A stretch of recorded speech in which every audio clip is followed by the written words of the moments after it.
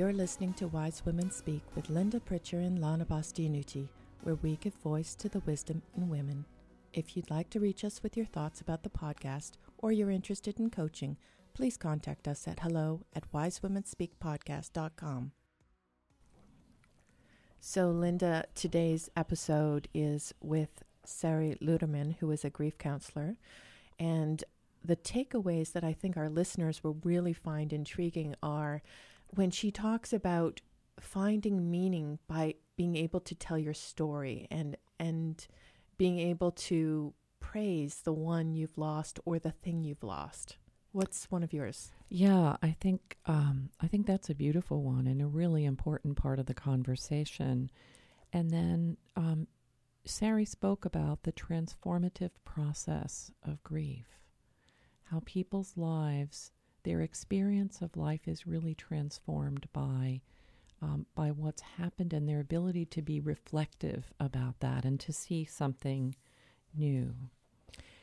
Yeah, and the last one I think that's important is she talks about this place of uncertainty, of not knowing, and what is the gift in that, and where they go there. So I think our listeners are really going to get a lot from this conversation. Agreed. I think this is a beautiful conversation, and to have this at this time of year when many people during the holidays are experiencing grief because of someone who was with them in the past and is no longer with them. So yes, enjoy. Yeah. Hi, Linda. Hi, Lana. So today we're in studio with Sari Luderman, who is a grief counselor and certified thanatologist, which is the study of death in life, and she's located in Lexington, Massachusetts. She supports individuals, schools, companies, and communities who have suffered a loss or are navigating end-of-life issues and believes that grief and the pain of loss is a testament to what is most important, meaningful, and even wondrous in our lives. So welcome, Sari. It's so lovely to have you here. Thank you very much for having me on. So in preparing for our interview with you, I was perusing your amazing website. I absolutely love it, and I love how you described what you do. And one of the things among many that struck me was this paragraph that you wrote, and I'm just going to read it to you and just see what comes from that.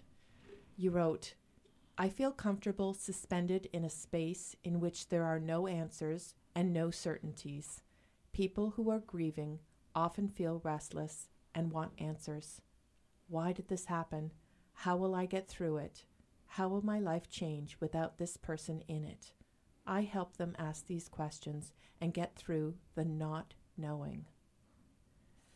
That's so powerful because even in our work, we understand and we see so many times how people are so not comfortable in the not knowing. Mm-hmm. Can you talk to this place? Sure. I think culturally we make a lot of demands on the pace at which we should do things. And grief is really chief amongst those things. Really, sort of the entire experience around dying is it makes us uncomfortable, and we make all kinds of judgments and demands on the griever and the person who's had the loss that are so counterintuitive and so exactly what that person doesn't need. And one of those is people want to assert certainty. They want to share with their loved one who's grieving that it's all going to be okay, that there are things that can be done to make it the way it used to be. And these things are patently untrue. When you have had a loss, you are transformed. Your life is transformed. And people find it to be a huge relief when they come to me and I say, I don't have answers, but I'm really comfortable in the space where we both don't know together. And often I'm the first person who said that. Everybody else has kind of come up with things that ring really false to the griever, things that they know aren't true. Their spouse is gone, their child is gone. They know in their gut, in their very soul, that their life has changed forever. And to not acknowledge that is a loss in and of itself. You have to make space for people to feel chaotic and be chaotic. Grieving is very chaotic. You say that you sit in mystery with people, and I love that. Mm-hmm. And so can you speak more about that? I mean, you've already started to, but what form does that mystery space take? I really help my client find their own way.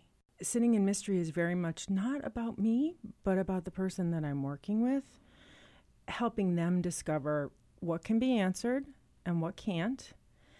My office is a really peaceful, quiet space. I always try to have something seasonal, a plant, a pumpkin. I look out onto the bike path and trees, and this space itself is intentionally meant to help with introspection. I let there be silence sometimes. I let there be quiet between us. My clients cry a lot, and they need the space to cry, and that's sitting in mystery too. So I really try to create a space where whatever gets done that can get done. My work is very much free of expectations. So to some extent, that's what I mean about sitting in mystery. I don't typically have clients that are devoutly religious. They don't typically have their loved ones' next address at the ready. So they're more questioning in terms of what's happened here. I try to help my clients determine what they believe. Where do they feel their loved one is? So it seems like it's an understanding that occurs in the space with you and them in the room in the moment. Mm-hmm. Very much so. Yeah, and somehow it sounds like, and tell us if this is true, that there's wisdom at work here, that there's something that you know to be true in the moment with them that you can offer them. And it may be just silence. Or it may be that you know the right thing to say to allow them to have the experience that they need to have. Would that be true? I think that that's true. I'm always very frank with my clients about that piece of it. Some people need help grieving, right? To finding their way. They're sort of almost stupefied or kind of frozen. And so I'm very frank. People steel themselves, but then they find that really my frankness is a relief. It's more freeing than anything else.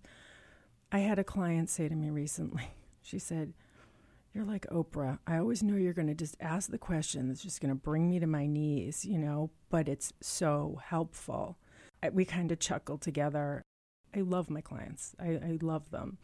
And I said, "I know that's a compliment, but I understand what you mean." And she said, "You just get right to the heart of sort of helping me illuminate for myself what's going on here."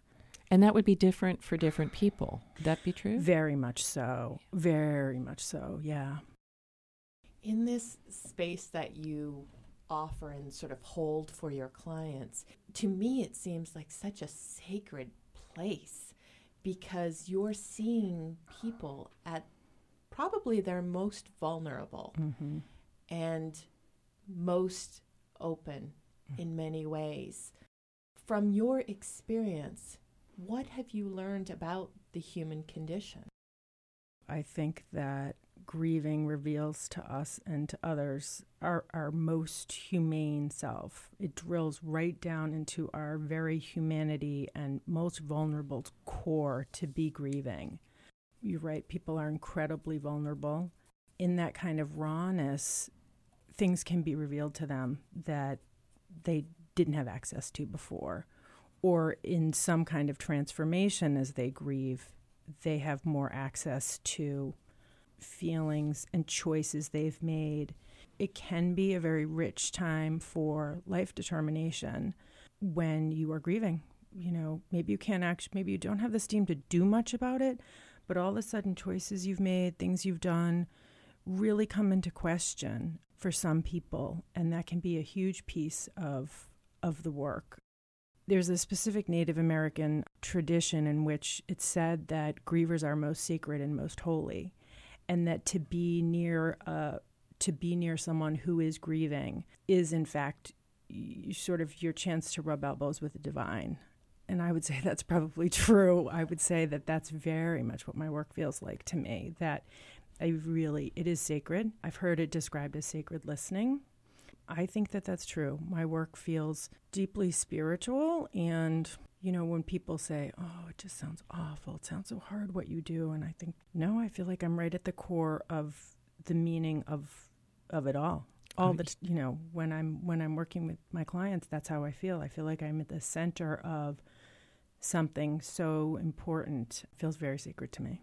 You've said that grieving is a way of praising what we've lost. I'd love to hear more about that. So Martin Prechtel, he has written a lot about exactly that. What I have on my site is paraphrasing, but I think that he gets right to the heart of the idea that what happens when our loved one dies is there's all this love, there's all this praise, and now with the absence of our loved one, where does all that good energy go?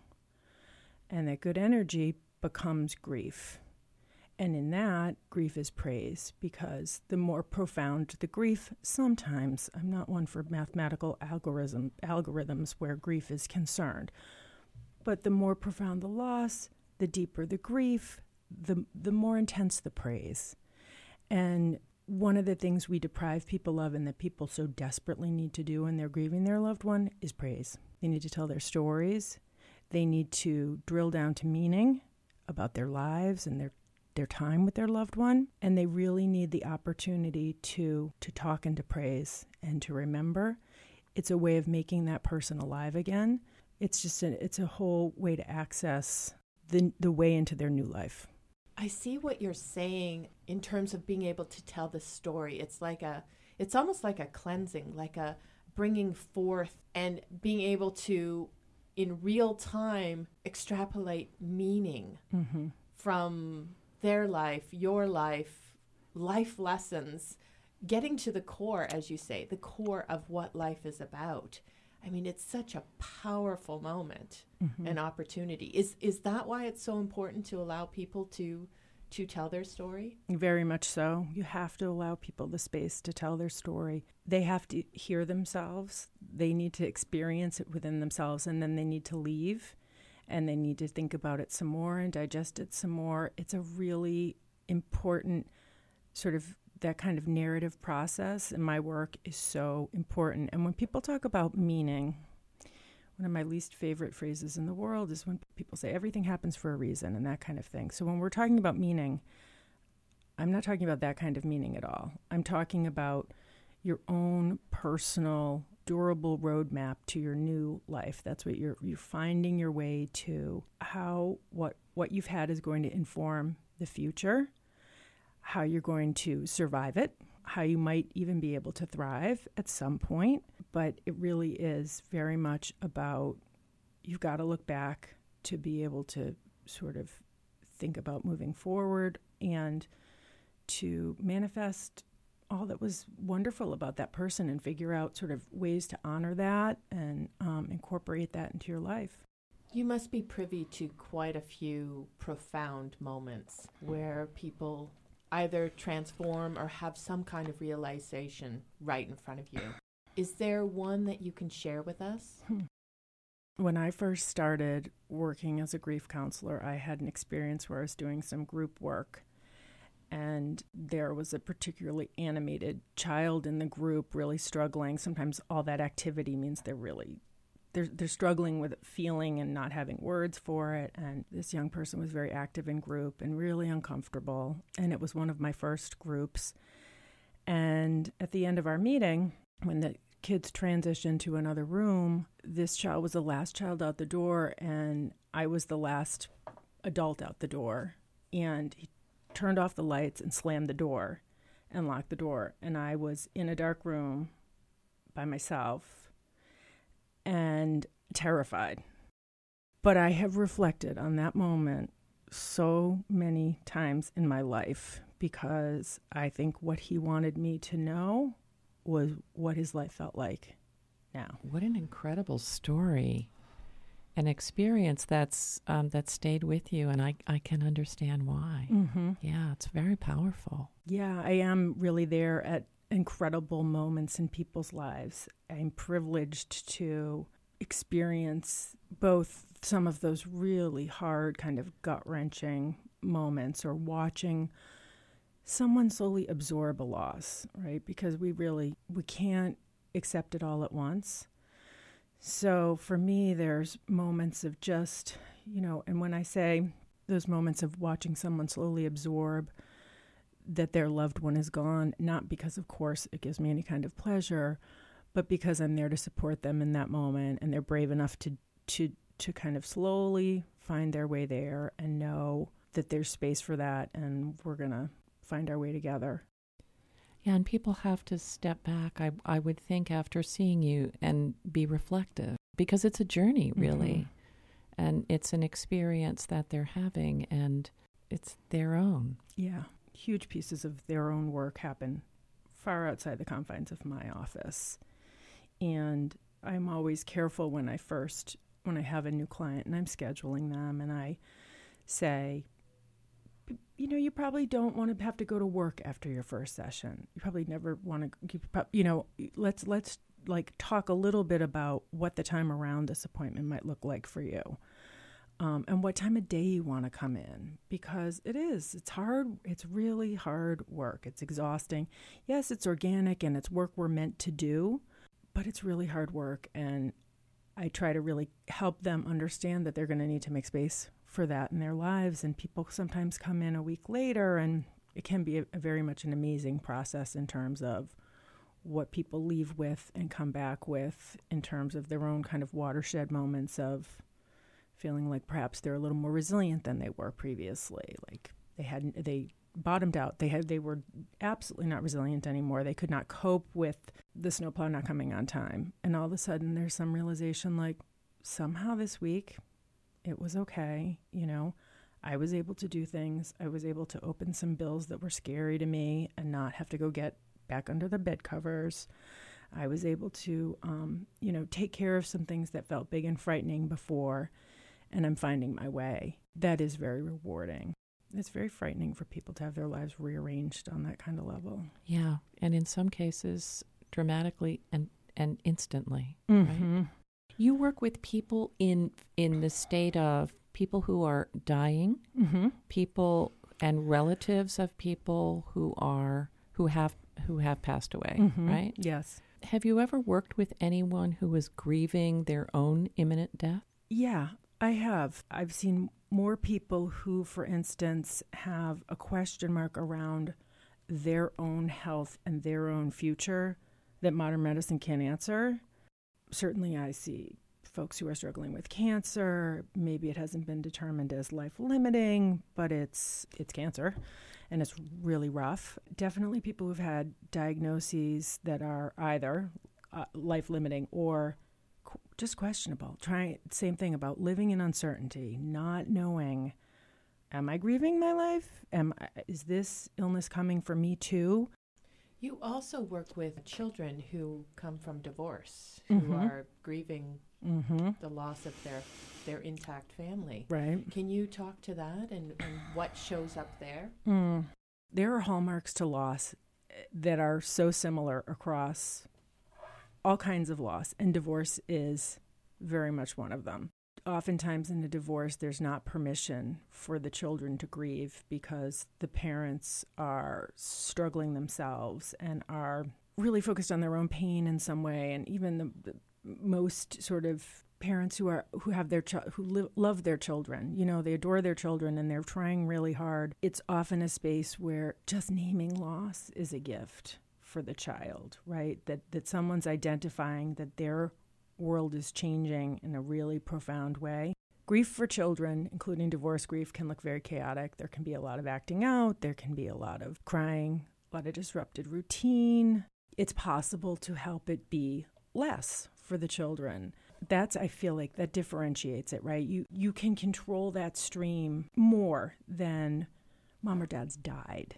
But in a divorce, if you can really collaborate with the family and collaborate with the parents, you can help those kids. They're still going to feel loss, and it still has to be acknowledged it is a loss. But there are ways to shape things so that it's less agonizing. How did you come to this work, Sari? How did you get comfortable with it, if you even needed to get comfortable with it? Wow, that's a great question. I love that question. It's kind of like a braid. I mean, I'm often asked that question, and I struggle to adequately answer it in that I think there are two events that I talk about a little bit here. And the first one is, so I have two children. I have a 19-year-old son, and I have a soon-to-be 15-year-old daughter. And my daughter, when she was little, she was very ill as a child. It was so gut-wrenching to watch her struggle and to have all the doctor's appointments that we had, and for my husband and I and grandparents to be so frightened. And my daughter's outcome was ultimately a positive one. By the time she was 3, we were able to resolve her health ailment with surgery, but not before 2.5 really harrowing years of fear and doctor's trips. So over time, I got to spend a lot of time at Children's Hospital. And there were children so much sicker than my daughter and families with challenges so much greater than ours. And it wasn't lost on me. I mean, it was my own overwhelmed space, but it wasn't lost on me that still our situation was that much better than most of whom we were surrounded by. And when my daughter was finally had surgery, and then there was a year after that where they monitored her very closely, and it was determined that she was in good health. And then I got to really start watching her thrive. And it was then that I thought, okay, I need to give back in some way to the world. I need to find a way to take this experience and thread meaning through it.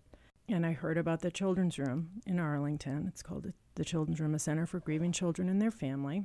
They had a really rigorous, wonderful, they still do, volunteer program. So I went through their volunteer program and learned to, be a volunteer kind of grief support person. And my husband was so concerned about this work for me. This is going to be too hard for you. You're so compassionate. You're so empathetic. You're going to bring all of this home, and this is going to be too hard. And I had some of those reservations myself. I wondered if I could do it. But what I learned over time was not only could I do it, but I loved it. I felt very comfortable. I felt supported in the work, so that was important for sure. They were very supportive of the volunteers. But I felt just really drawn to it. I felt like this was something really wonderful and meaningful, and I just loved it. So then that was sort of a ladder that I continued to climb up. I thought, a decade passed, and I spent a decade volunteering there and loving it, and increasingly sending out tentacles and doing coursework and having experiences. I became trained as a hospice volunteer. I read a lot. I did a lot of coursework. And what I didn't realize is I'd sort of created my own CV just alongside doing this work, because I was so fascinated with death and dying and what it means for us, and grief and bereavement. That was sort of my genesis. And she's done it with such ease. It really speaks to the fact we talk about being in the flow, listening to your own inner wisdom, your own voice, so that's how you navigated all of this. This is my 4th year now of private practice, and this is the busiest my practice has been for sure, and it's just growing. It's growing very quickly now, and I often wonder, I feel like I've been in flow for a while now. To do what I do, I have to be willing to be transformed alongside my clients. It's different than, I think, a lot of personal work, and that's okay, but I'm the one who has to look out for me. That's not their responsibility. Given that you've been in this privileged area of work where you look at death in life, how do you now see life and death?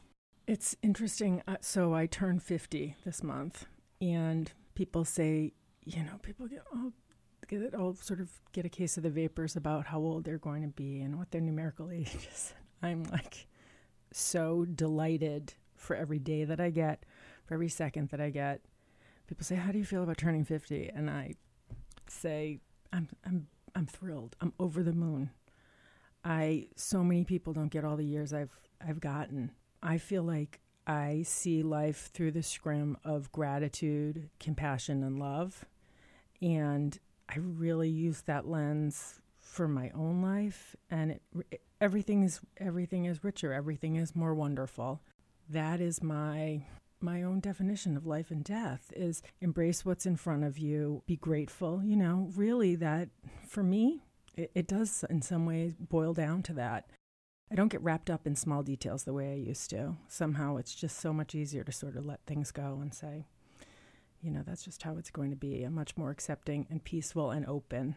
So I feel like my work has really sort of softened my own rough edges and revealed to me very much what my own meanings around life, and they really are. It's compassion and gratitude and love. Do you think that there's wisdom in grieving? Very much so.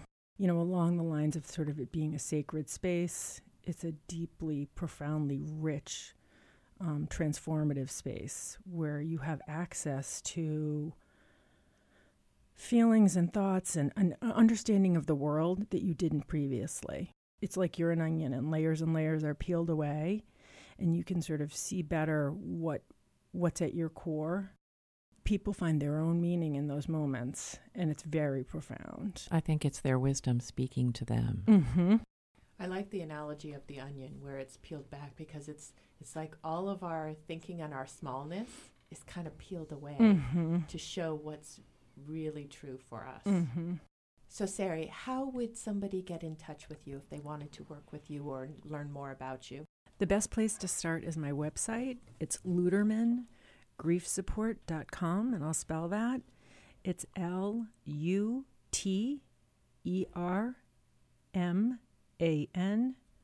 grief, GRIEF, SUPPORT.com. Thank you, Sari. This has been a real privilege. I'm just feeling very centered and grounded in this space with you. I think we're all feeling that. So I have a sense of what it would be like to come to you if I needed that help.